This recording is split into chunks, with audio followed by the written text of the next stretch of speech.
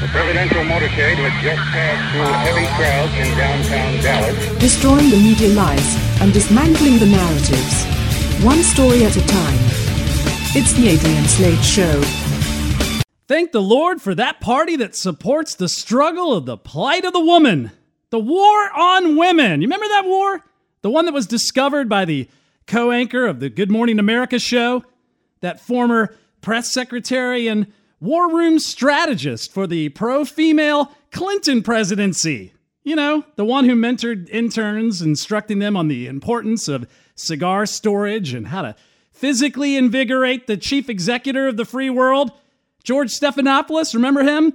He revealed this world, unveiled that war on women, the Y2K women's suffrage, by asking Mitt Romney if the Republicans were going to ban birth control because the GOP is so backwoods that they want to take a pill and ban it. You know, they want women barefoot, pregnant, fixing sandwiches. And Sandra Fluke then stated that she had to basically take out a home equity loan to pay for her birth control because she was hooking up so much at college, which is why we must pass nationalized health care for all. Thanks, Democrats. You stood for women in the face of Orangelo, Julius Caesar, Nebuchadnezzar, Xerxes. And, you know, he was saying he was going to grab them by the hoo-ha. So you stood. Resist. Yes, you Democrats, you got out there. You did it.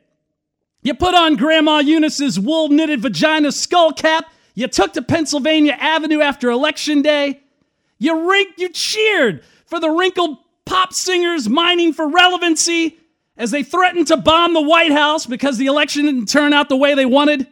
You were ecstatic listening to washed-up Caucasian actresses reading African-American slam poetry at an event hosted by Islamic extremists who called for jihad against our presidency.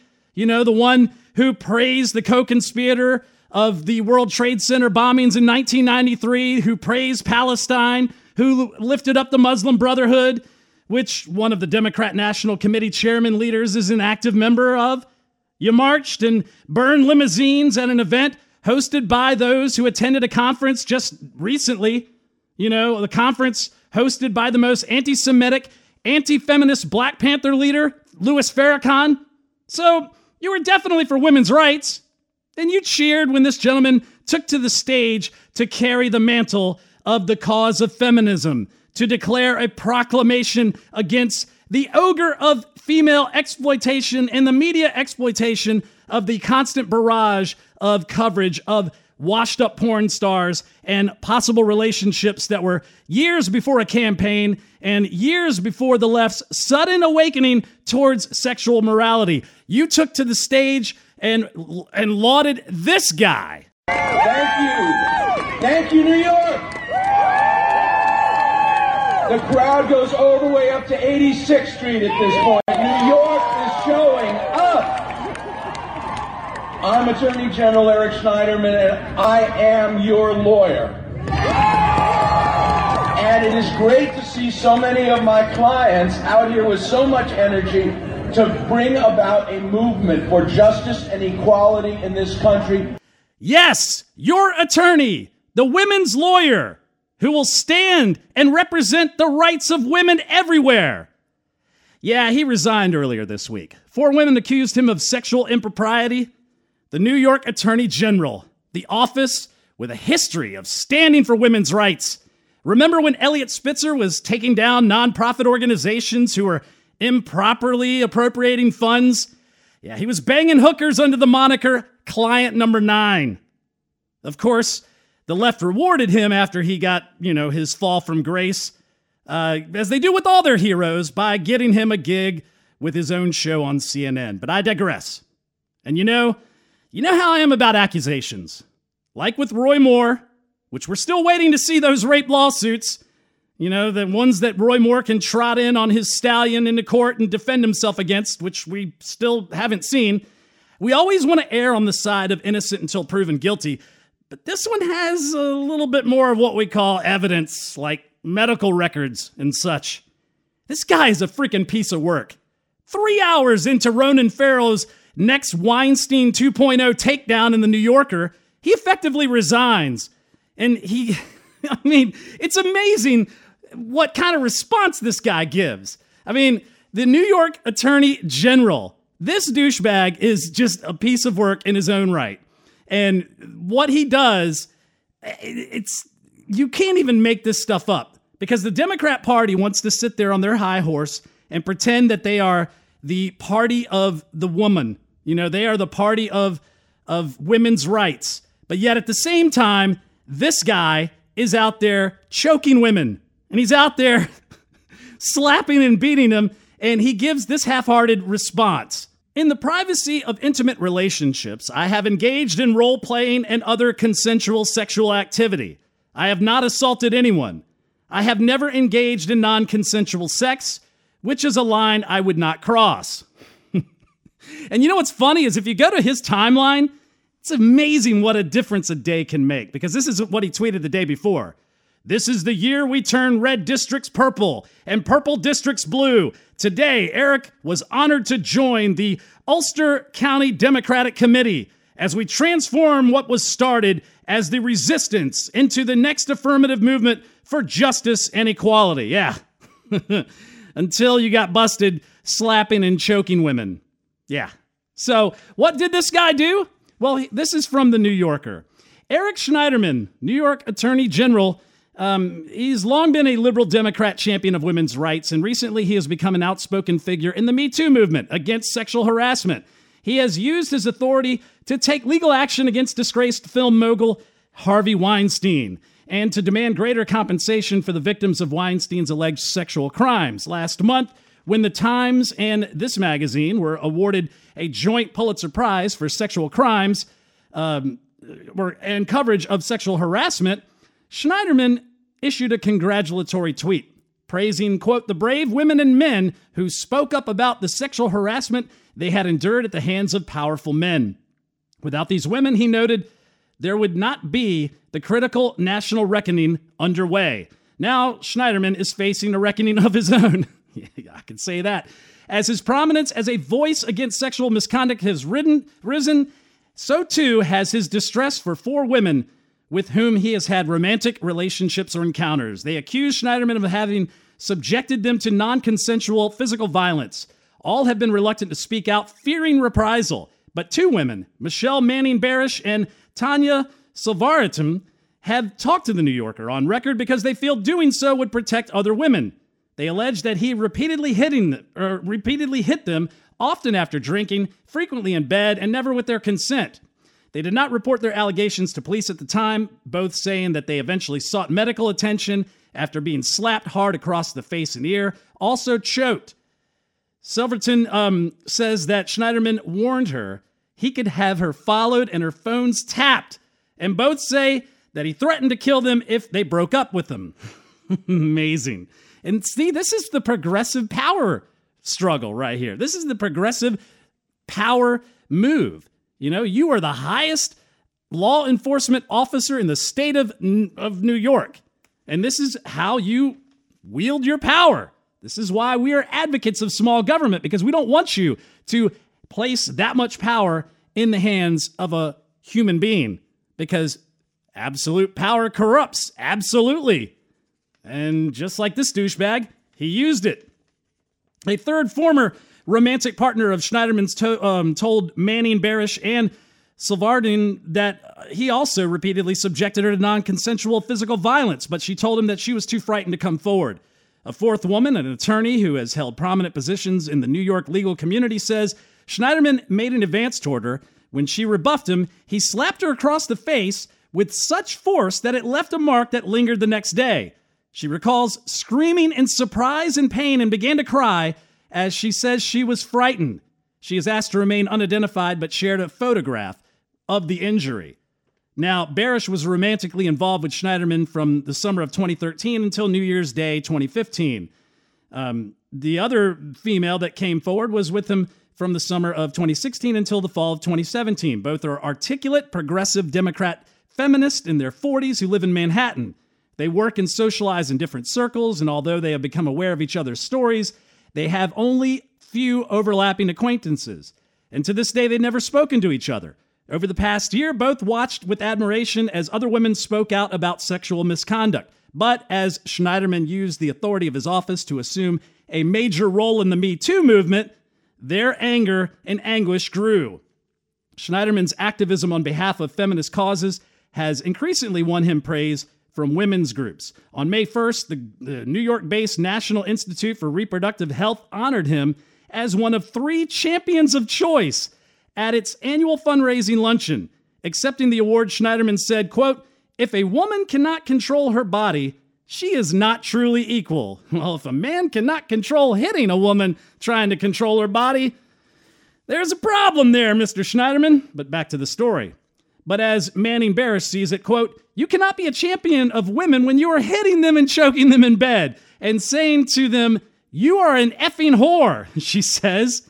Schneiderman's involvement in the Weinstein investigation, she quoted as saying, "How can you put a perpetrator in charge of the country's most important sexual assault case?" Yeah, no kidding.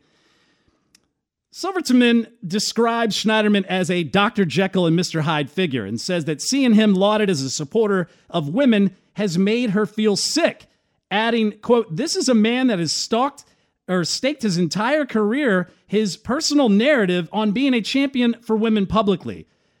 But he abuses them privately. He needs to be called out." Now, one night when they were in the bedroom of his Upper West Side apartment, still clothed but getting ready for bed and lightly baiting each other, she recalls he called her a whore and she talked back. They both had been drinking. Her recollection of the conversation was blurry, but what happened next remains vivid. Schneiderman, she says, backed her up to the edge of the bed. All of a sudden, he slapped me, open-handed and with great force, across the face, landing the blow directly onto my ear. It was horrendous. It just came out of nowhere. My ear was ringing. I lost my balance and fell backward onto the bed. I sprang up, but at this point, there was very little room between the bed and him. I got up to try to shove him back or take a swing, and he pushed me back down. He then used his body weight to hold me down, and he began to choke me. The choking was very hard, and it was really bad. I kicked at every fiber. I felt I was being beaten by a man. She finally freed herself, got back on her feet. I was crying and in shock, she said. She was crying. She recalls shouting, "Are you crazy?" she said. To her astonishment, Schneiderman accused her of scratching him. At one point, she can't remember if it was this moment or later in the conversation, he told her, "You know, hitting an officer of the law is a felony." Wow, this guy. It's amazing. And what's even crazier is what he said to the other woman, because she's of Indian descent. You know, she's from India. She's also an author of The Big Lie, Motherhood, Feminism, and the Reality of the Biological Clock, which explores infertility issues. She's also an actress and a film producer, as well as a supporter of feminist and progressive social causes. She, too, is divorced. In 2016, she attended the Democrat National Convention in Philadelphia, where she met Schneiderman. They first encountered, and they started dating after that. They seemed to be a happy couple. They ended up living in the apartment together, attending political functions and dinners and what have you. And she says, it was a fairy tale that became a nightmare. She said that the slap started after they got to know each other. It was at first as though he was testing me. Then it got stronger and harder. It wasn't consensual. It wasn't sexual placating. It was abusive, demeaning, and threatening behavior. When Schneiderman was violent, he often made sexual demands. He was obsessed with having a threesome and said it was my job to find a woman, she said. He said that he'd have nothing to look forward to if I didn't, and he would hit me until I agreed. Now, she had no intention of having a threesome. She recalls, sometimes she would tell me to call him master, and he would slap me until I did. And she went on further, because she was born in India. She had dark skin. She recalls that he started calling me his brown slave and demanding that I repeat that I was his property. Unbelievable. So, yeah.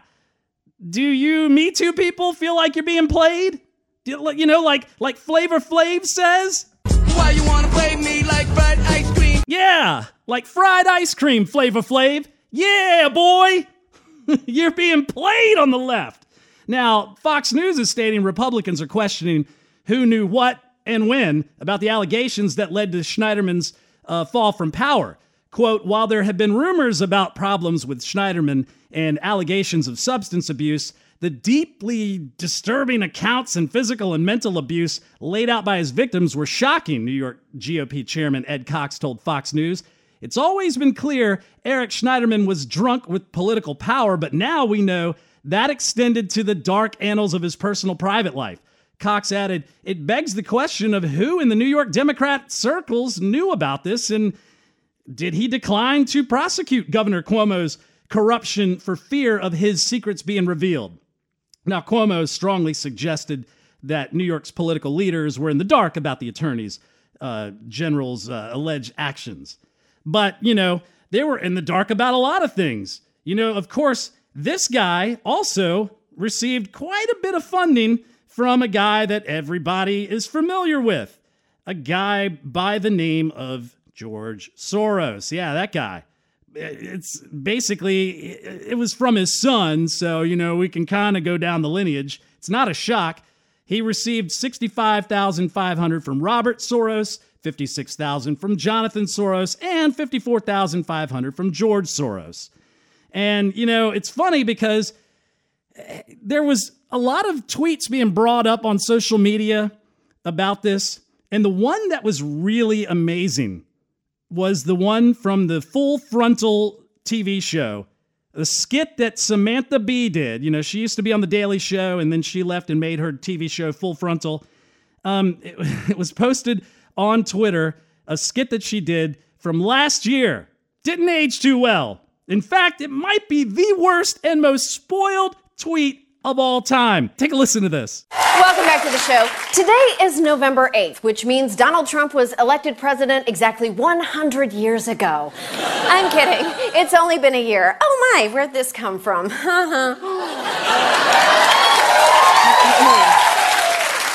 President Bone Spur has had more endurance than predicted, especially if you were predicting his endurance by looking at literally any photo of him being physical ever.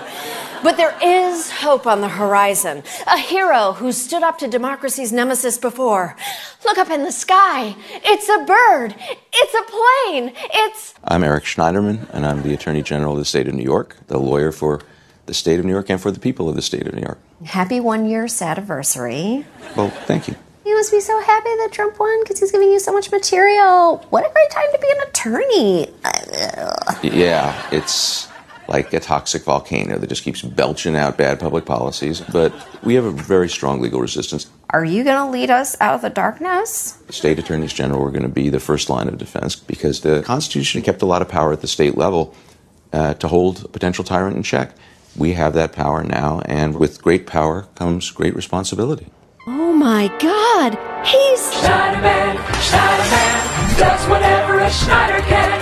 Only he can save us all. No, there's not going to be one hero. There's not going to be a quick fix for this. But I got colleagues all around the country, a network of progressive attorneys general who are really in the core of the legal resistance. You are fighting the good fight. Many fights. So we had a meeting in January before Trump took office. We had to anticipate what was coming. So you assembled your anti-Trump squad of attorney generals.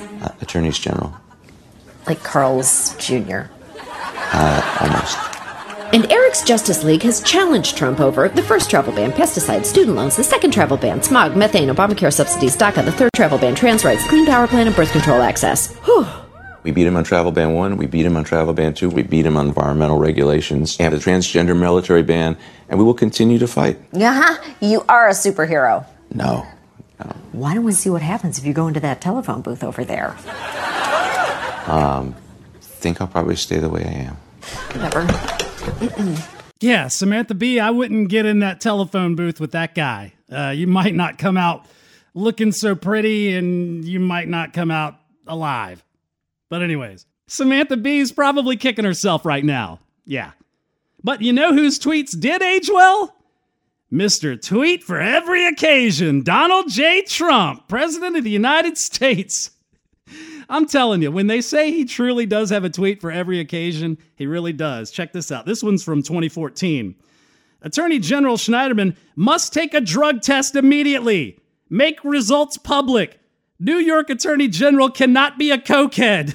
Then we go back a year earlier. Weiner is gone. Spitzer is gone. Next will be lightweight Attorney General Eric Schneiderman. Is he a crook? Wait and see. Worse than Spitzer or Weiner. Amazing. But you know who else was in the dark about things that were going on?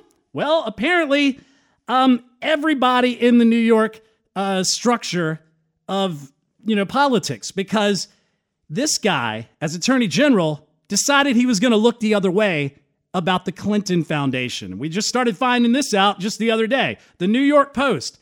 State Attorney General Eric Schneiderman gave the Clinton Foundation a pass on identifying foreign donors in its charitable filings, making it impossible to know if it got any special favors while Hillary Clinton was Secretary of State. Scripps News found that the foundation and its subsidiary, the Clinton Health Access Initiative, took in $225 million in government donations between 2010 and 2014. New York's charity law clearly states organizations that received a contribution or grant from a government agency during the reporting period shall include the name of each agency from which contributions were received and the amount of each contribution.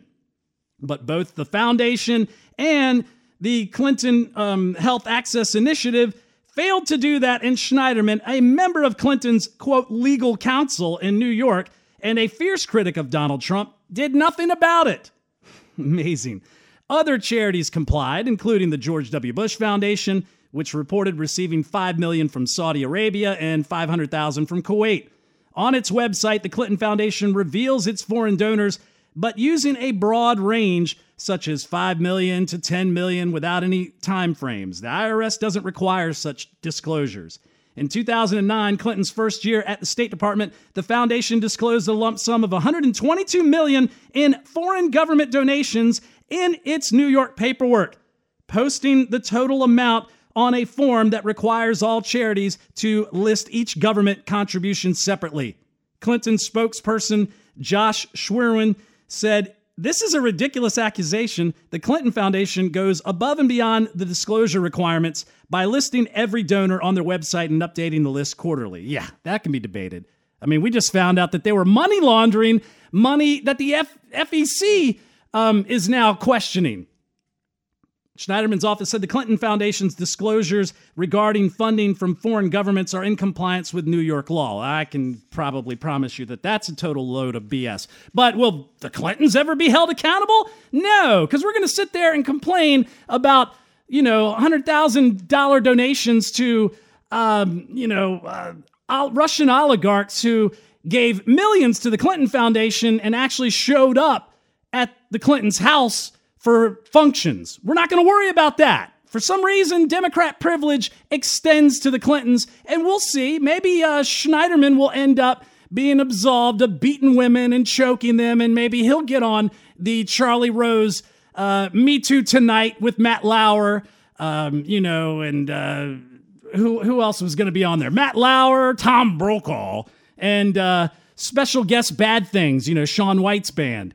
So stay tuned for that, because Democrat privilege goes down as basically you can commit any crime you wish. You can kill somebody, you can beat a puppy on TV, as long as you've registered as a Democrat, as long as you've fought the right movements and stepped up for the right marches and resisted, you will be absolved of any guilt and of any wrongdoing. Back in a moment.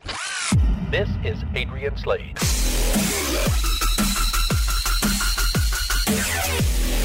The Adrian Slade Broadcast. If you know me, the GOP has been on my do not call list for quite some time. But I have to admit, Orangelo, Julius Caesar, Nebuchadnezzar, Xerxes, Trump, he's given us some good stuff this week. I can't complain. I mean, he brought home those 3 hostages from North Korea. The appointment of Mike Pompeo as Secretary of State seems to have worked out. I'm guessing that is because of the talks that he had with Kim Jong-un back around Easter time, facilitated this. But I still don't trust North Korea's sudden denuclearization, because they did have, Kim Jong-un just met with the president of China secretly, and a second on-the-fly meeting. Something going on there. Go back to last week's podcast and see what we did on China and all of the nationalist, communist things happening in China. Something going on that end. So I wouldn't trust him. I mean, yeah, we got 3 healthy hostages back, but remember, this is the guy who basically executed his his defense minister via RPG because he nodded off during one of his speeches. So I can't say that this guy's turned over a new leaf that quickly. But Trump, he's meeting with him in Singapore on June 12th. Historic. No one has ever even attempted to meet with anyone in North Korea. And you can get there and say, well, that's legitimizing North Korea. And, well, at a certain point, we're at a place where something has to be done, I mean, we really got to get to a point where we have to at least see what we can make out of it all. And, by the way, Trump also gave us the middle finger to the Iran deal, the de-pantsing of Obama's legacy, which was amazing to watch, I have to say. I mean, and what was also truly amazing to watch was the left's reaction to everything this week.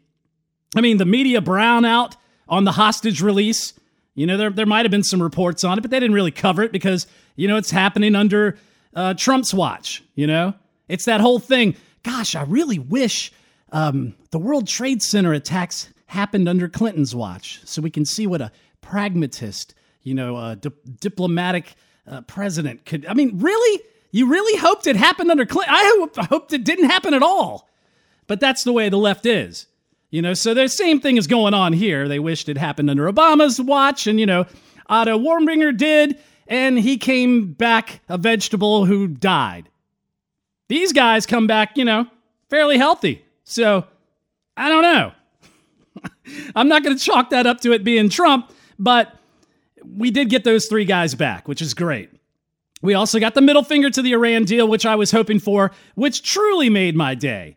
And the left is melting down over that. I mean, let's look at this. Susan Rice tweeting out, Trump is the wrecking ball in chief, making America and our allies less safe. Killing the Iran deal is dangerous and dumb. Seriously. Gosh, I can't wait till the real stories come out on Susan Rice and unmasking and all of the crazy, corrupt things that happened under the Obama administration. Hopefully we can get some justice and we will see what is really dangerous and dumb. Maybe the policies that went on for 8 years. But anyways, we also had the outrage of the nomination of the CIA director, Gina Haspel. I mean, it's unbelievable. The Democrats are siding with a country that chants death to America. That's why I will never vote for them, ever. They're siding with 9/11 co-conspirators. This is the Democrats' midterm policy party platform. Should work out swimmingly for them. They are currently supporting a nation who is burning our flag on TV because the deal that we made was complete BS and we backed out of it, while at the same time, the same week, they are supporting a 9/11 terrorist in Gitmo because we're nominating a CIA director who they didn't like. And this is all happening at the same time. I see a blue tidy bowl wave swirling down the drain in the midterms if they keep this crap up. This is as long as the GOP doesn't find a way to stumble on their own schlong in the next few months, which could very well happen, but thankfully Trump backed out of this ridiculous Iran deal. So listen to this from the Free Beacon. The mastermind of the September 11th, 2001 terror attacks asked permission this week from a military judge to share information about CIA director nominee Gina Haspel with the Senate Intelligence Committee. Al-Qaeda leader Khalid Sheikh Mohammed was captured in 2003 and waterboarded more than 180 times by the CIA. Haspel ran a black site in Thailand where enhanced interrogation methods were employed. and opponents are seeking to torpedo her nomination due to her connections to the controversial Bush-era program. The New York Times reported Mohammed asked a judge at Guantanamo Bay, where he's in prison, to share 6 paragraphs of his testimony about Haspel and with the Senate Intelligence Committee. Ms. Haspel is scheduled to appear before the committee for confirmation, and several Democratic senators have called for the Trump administration to declassify more information about her involvement in the program. Mr. Mohammed submitted a request to the judge overseeing the pretrial hearings in the case. While the file is not public, it does consist of an expedited motion for permission to provide the information about Ms. Haspel. The motion included an attachment titled Additional Facts, Law, and Argument in Support, containing 6 paragraphs of information from Mr. Mohammed that his client thinks the Intelligence Committee should know. I wonder what we should know about that. What we do know is he is the principal architect of the 9/11 attacks, which killed nearly 3,000 people in New York, Washington, D.C., and Pennsylvania. Yeah, let's not forget about that. I mean, it's amazing that the Democrats are siding with the guy who devised the plan. And he didn't even get the full plan. He wanted to do one that attacked the West Coast as well and utilized 4 times as many aircraft. But Osama bin Laden said, let's dial that down there, Mr. Mohammed. Yeah, let's not get all overzealous with your Death to America plan. So that's going on. And the media is obsessed over the fact that we pulled out of the Iran deal. I mean, they're insane over this deal. CNN's Amanpour said, I would describe pulling out of this deal as possibly the greatest deliberate act of self-harm and self-sabotage in geostrategic politics in the modern era. Yeah, I think the mullahs have a Bic lighter and a paper flag with some lighter fluid waiting for her. The reason everyone was full-on ready to throw America's national security and Israel's safety under the bus was a combination of a power control away from Israel and Saudi Arabia, and also, what is it? Personal economic gain. Yes, always follow the money. Jordan Schachtel, the national security correspondent for Conservative Review, has a good piece on this. The Iran deal was never about stopping Iran from developing nuclear weapons. The notion was merely the echo chamber spin to convince the American people to get behind a truly radical agreement designed by leftist ideologues that served to fundamentally transform the U.S. alliance structure and provide a geopolitical boost to the Iranian regime. If the Iran deal were designed to prevent Iran from developing nuclear weapons, the mullah's chief adversaries would have joined the Obama administration in supporting the accord. From day one, they perceived the deal as an existential threat to their nations. Just about the entirety of the Middle East, from Saudi Arabia to the UAE to Bahrain to Israel, lobbied against the deal, warning that it would unleash Iran and allow the regime to spread terror, chaos, destruction throughout the world. Many in the upper echelons of the Obama administration refused to recognize the difference between allies and adversaries, or between the good guys and the bad guys. Others in the Wilsonian camp believed that giving away massive concessions to the regime would curry the favor necessary for the mullahs to become less hostile to the U.S. But the deal as constructed would never have prevented Iran from getting the bomb. The Iran deal was just one way in which Obama's incompetent lead-from-behind strategy cataclysmically failed to protect American security interest. In backing the deal, some have pointed out that the European allies, particularly France and Germany, are highly supportive of the Iran deal. European powers claim that their investment in the Iran deal is an investment in global security, yet the deal would not have stopped Iran from being able to develop a nuke. Instead, it virtually guaranteed it thanks to the deal's sunset provision, which is set to expire in less than 7 years. The Europeans have calculated that the deal, which served for the purpose of rolling back U.S. sanctions and empowering the Iranian regime to access the international banking system, can provide them with an economic windfall. Paris and Berlin have already agreed to massive multi-billion-dollar business deals with the regime in Tehran. Should the accord collapse, so too would these agreements. The deal was designed to serve as a fundamental realignment of American regional interest. The Obama administration's reckless rebalancing effort sought to tip the scales towards Iran, away from our Middle Eastern allies. In the middle of the negotiations over the JCPOA, administration figures made those grandiose promises about reform in Tehran, none of which came true. They said the deal would reform the fundamental nature of the regime, yet there are no signs of that from Iran. Friday, prayers still end with chants to death to America. The Ayatollah, who still runs the country, calls for the destruction of the United States and Israel. We are told that billions of dollars in cash offloaded to the mullahs would only be used for domestic expenditures. Instead, the Iranian people are struggling with a currency crisis, while the Iranian regime has quadrupled aid annually to its chief terrorist proxy, Hezbollah. Since the deal's passage, Iran has continued to spread its terror campaign far and wide, from Asia to America's doorstep in Latin America. If the deal was truly meant to thwart Tehran's nuclear ambitions, President Trump would not have brought down the hammer Tuesday on Barack Obama's signature foreign policy endeavor.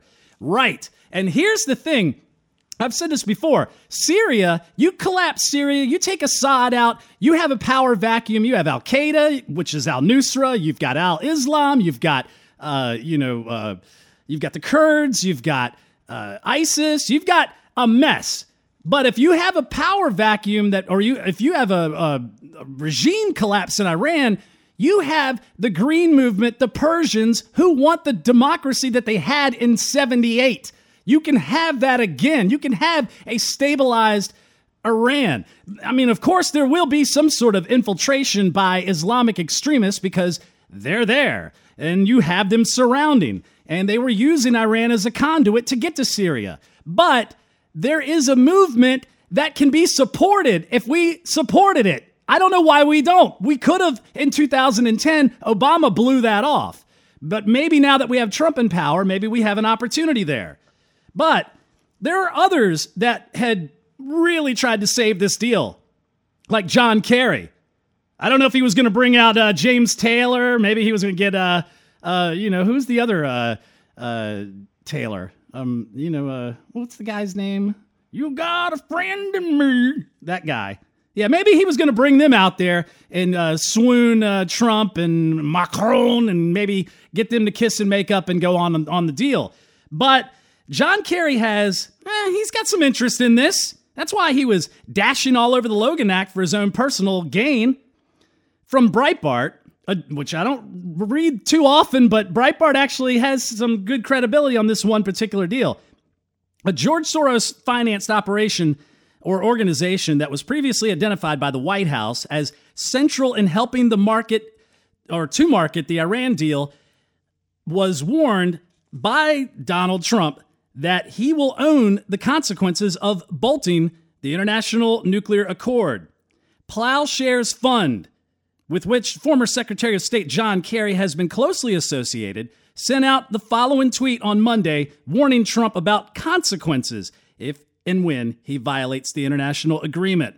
The fund, however, did not mention that Iran is already accused of violating the agreement by signing the deal under false pretenses. Yeah, you know what? This is another pen and phone maneuver. We didn't get a treaty as traditional treaties are supposed to be handled, and the Corker deal screwed that all up. You know, they basically, Congress said, yeah, you guys handle this, Mr. President. And the president just signed this deal with absolutely no treaty power. That's what Congress has been doing. They basically have been trying to do, re-election bids, but giving away their responsibilities to pass legislation, their responsibilities to be responsible for treaties. They're a bunch of spineless D-bags. But anyways, going back to the article. During the address last week, Israeli Prime Minister Benjamin Netanyahu unveiled a cache of secret files he says were obtained from inside a hidden Iranian site, and that clearly demonstrate that Tehran maintained the secret nuclear weapons program despite declarations to the contrary. In fact, as soon as we pulled out of the deal, the mullahs were saying, all right, we're going to start ratcheting up our nuclear enrichment in the next coming weeks. So how did that deal stop them from doing that again? Yeah, it didn't. It's BS. Anyways, back to the article. On Monday, Iran confirmed reports that Kerry met in New York with the Iranian Foreign Minister Mohammad Javad Zarif, he's an interesting character, go look him up, to discuss ways of saving the nuclear Iran deal. John Kerry last June keynoted a Plowshares confab in San Francisco, where he staunchly defended the Iran deal. At the event, Kerry also implied that then National Security Advisor H.R. McMaster was best bet at keeping the nuclear agreement alive. And there's a reason. I'll get to that in just a minute. According to the Plowshares Fund description of the event in June 5th of 2017, McMaster's was replaced with former United Nations Ambassador John Bolton, which was good for us. Thank God. That's the thing that's really been good. Pompeo getting rid of Rex Tillerson, John Bolton getting rid of H.R. McMaster's. Even if you might think that they might be Rhino-ish, Bush, slight neocon-ish, if you know the backstory behind Rex Tillerson and the backstory behind H.R. McMaster, which we're about to get into with McMaster, you'll see why it was actually a good deal and why all of these new gains are responsible to Pompeo and Bolton. From September 2006 to February 2017, McMaster is listed as a member of the International Institute for Strategic Studies, IISS, where he served as a consulting senior fellow. The IISS describes itself as a world-leading authority on global security, political risk, and military conflict. Breitbart News reported Plowshares is a donor to IISS, with IISS listed as a grantee for Iran issues in Plowshares Fund's budget report for 2016. Plowshares Fund is financed by Soros Open Society Institute. Again, that devil shows up.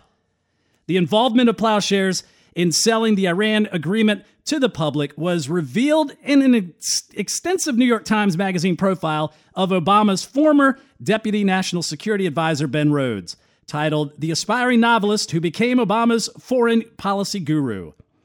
So basically, we have H.R. McMaster's, who was holding the deal together under the Trump administration.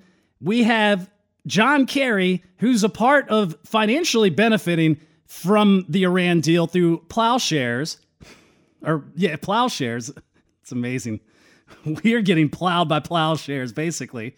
And according to Plowshares, it has awarded hundreds of grants whose aggregate value exceeds $60 million.